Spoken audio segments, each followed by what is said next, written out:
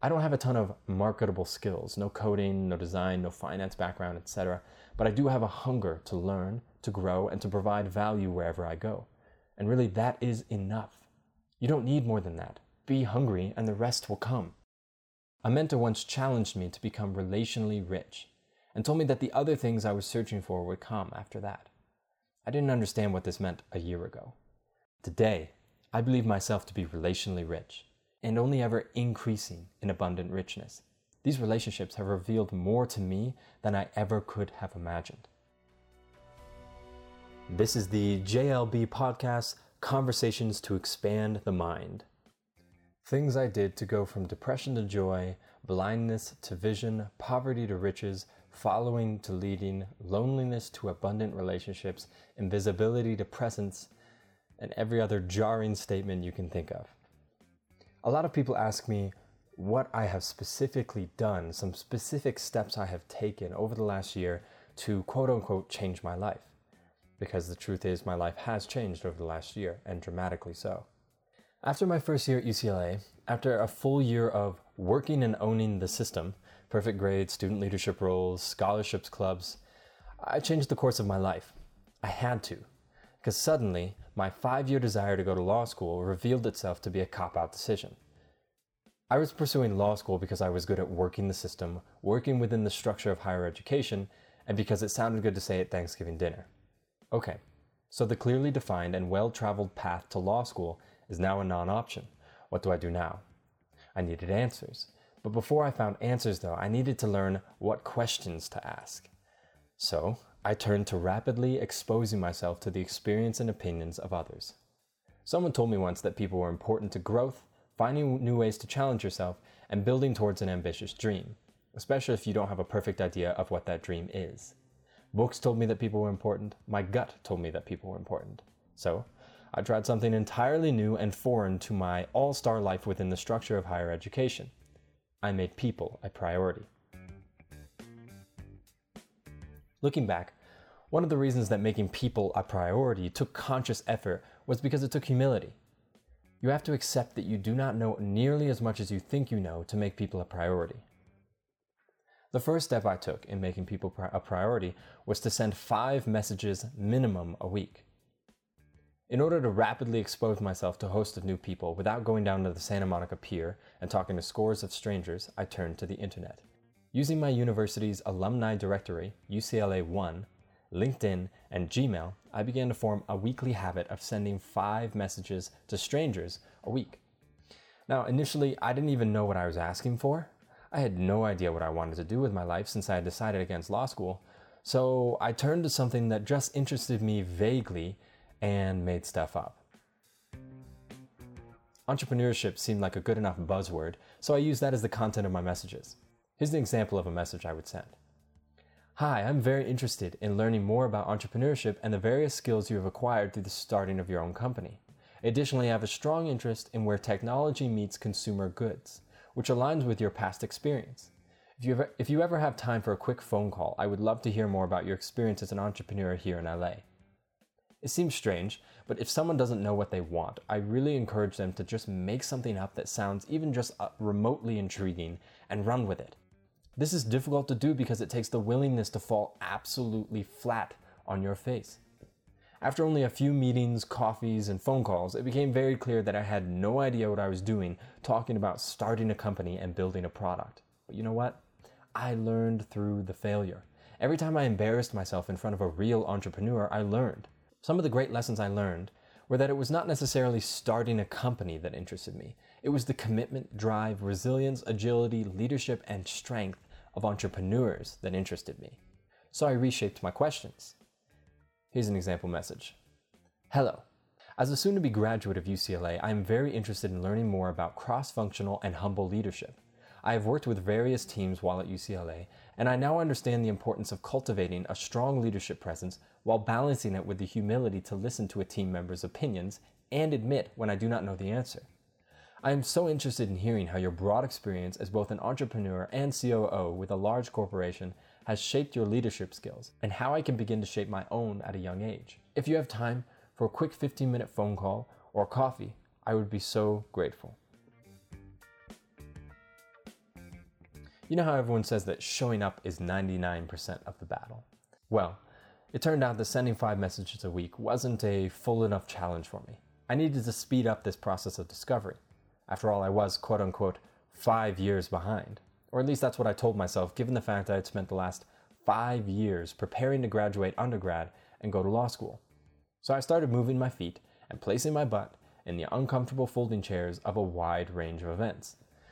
I mean, I was going to FBI, CIA, NGO panels, law panels, just to make sure it wasn't still the path, military policy forums with ex-generals regarding drone policy, entrepreneurship events, non-profit social impact events, entertainment professional panels, creative writing as a profession networking nights, entertainment and media industry networking nights, management consulting. I mean, I was going to everything.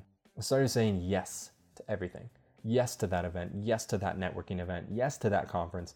I started devoting an immense amount of time to attending events and, most importantly, leaving with a new name and a new email address for future connection. I had no idea what I wanted, so I started saying that the place I most loved to be was the place I least belonged.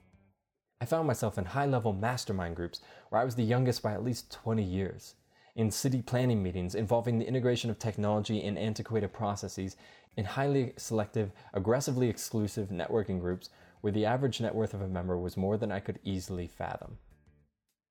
My favorite instance of being where I didn't belong was one evening sometime in September 2017. I arrived at yet another entrepreneurship-oriented event and headed for the check-in table. Upon checking in, I was told, "Welcome, Mr. Barnett. Here's your name tag. You'll be presenting your company third, just after SoCal Food presents their app, all right? Good luck."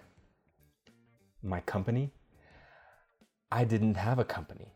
I'll admit, a weakness of mine, back then, was that I would check, respond to, and fill out Google Forms very rapidly, sometimes not even realizing what I was actually agreeing to. Apparently in this instance, I had responded to an email, filled out a Google form, and agreed to a 5-minute pitch on the company I ran, quote unquote. The only problem was that I didn't actually have a company. That was when I glanced around and realized that everyone present was in their mid to late 30s and quite entrepreneurially dressed. You know, the red leather brogued shoes, slim fit Banana Republic slacks, and straight fit J. Crew button down. So I did what any reasonable kid would do. I rapidly scrolled through my Gmail app using whatever keyword I could think of to find this Google form that held the secrets to the company I apparently ran.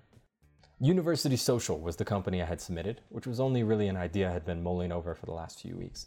I refamiliarized myself with the premise and then remembered to breathe. It wasn't a great pitch, and no one voted for my company, but I sure voted for my own company. And most importantly, I realized that the barriers, constructs, fences, and rules that made things inaccessible, beyond my reach, or someplace I didn't belong were in large part bogus. Where you should and should not be are about as socially constructed as money is. The point was not that after showing up to any of these places, I was awarded a badge of honor of excellence in networking. The point was that I showed up. And it really did suck so much of the time. I dreaded so many of the moments before arriving at any particular event. The anxiety of knowing that I was quite literally going places I did not necessarily belong.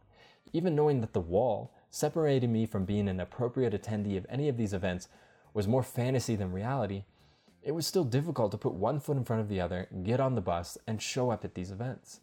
I am sure that I ruined countless relationships of immense value by showing up to these places and speaking with people as an ill-equipped, practically lying through my teeth kid with a bus pass and a wrinkled white dress shirt.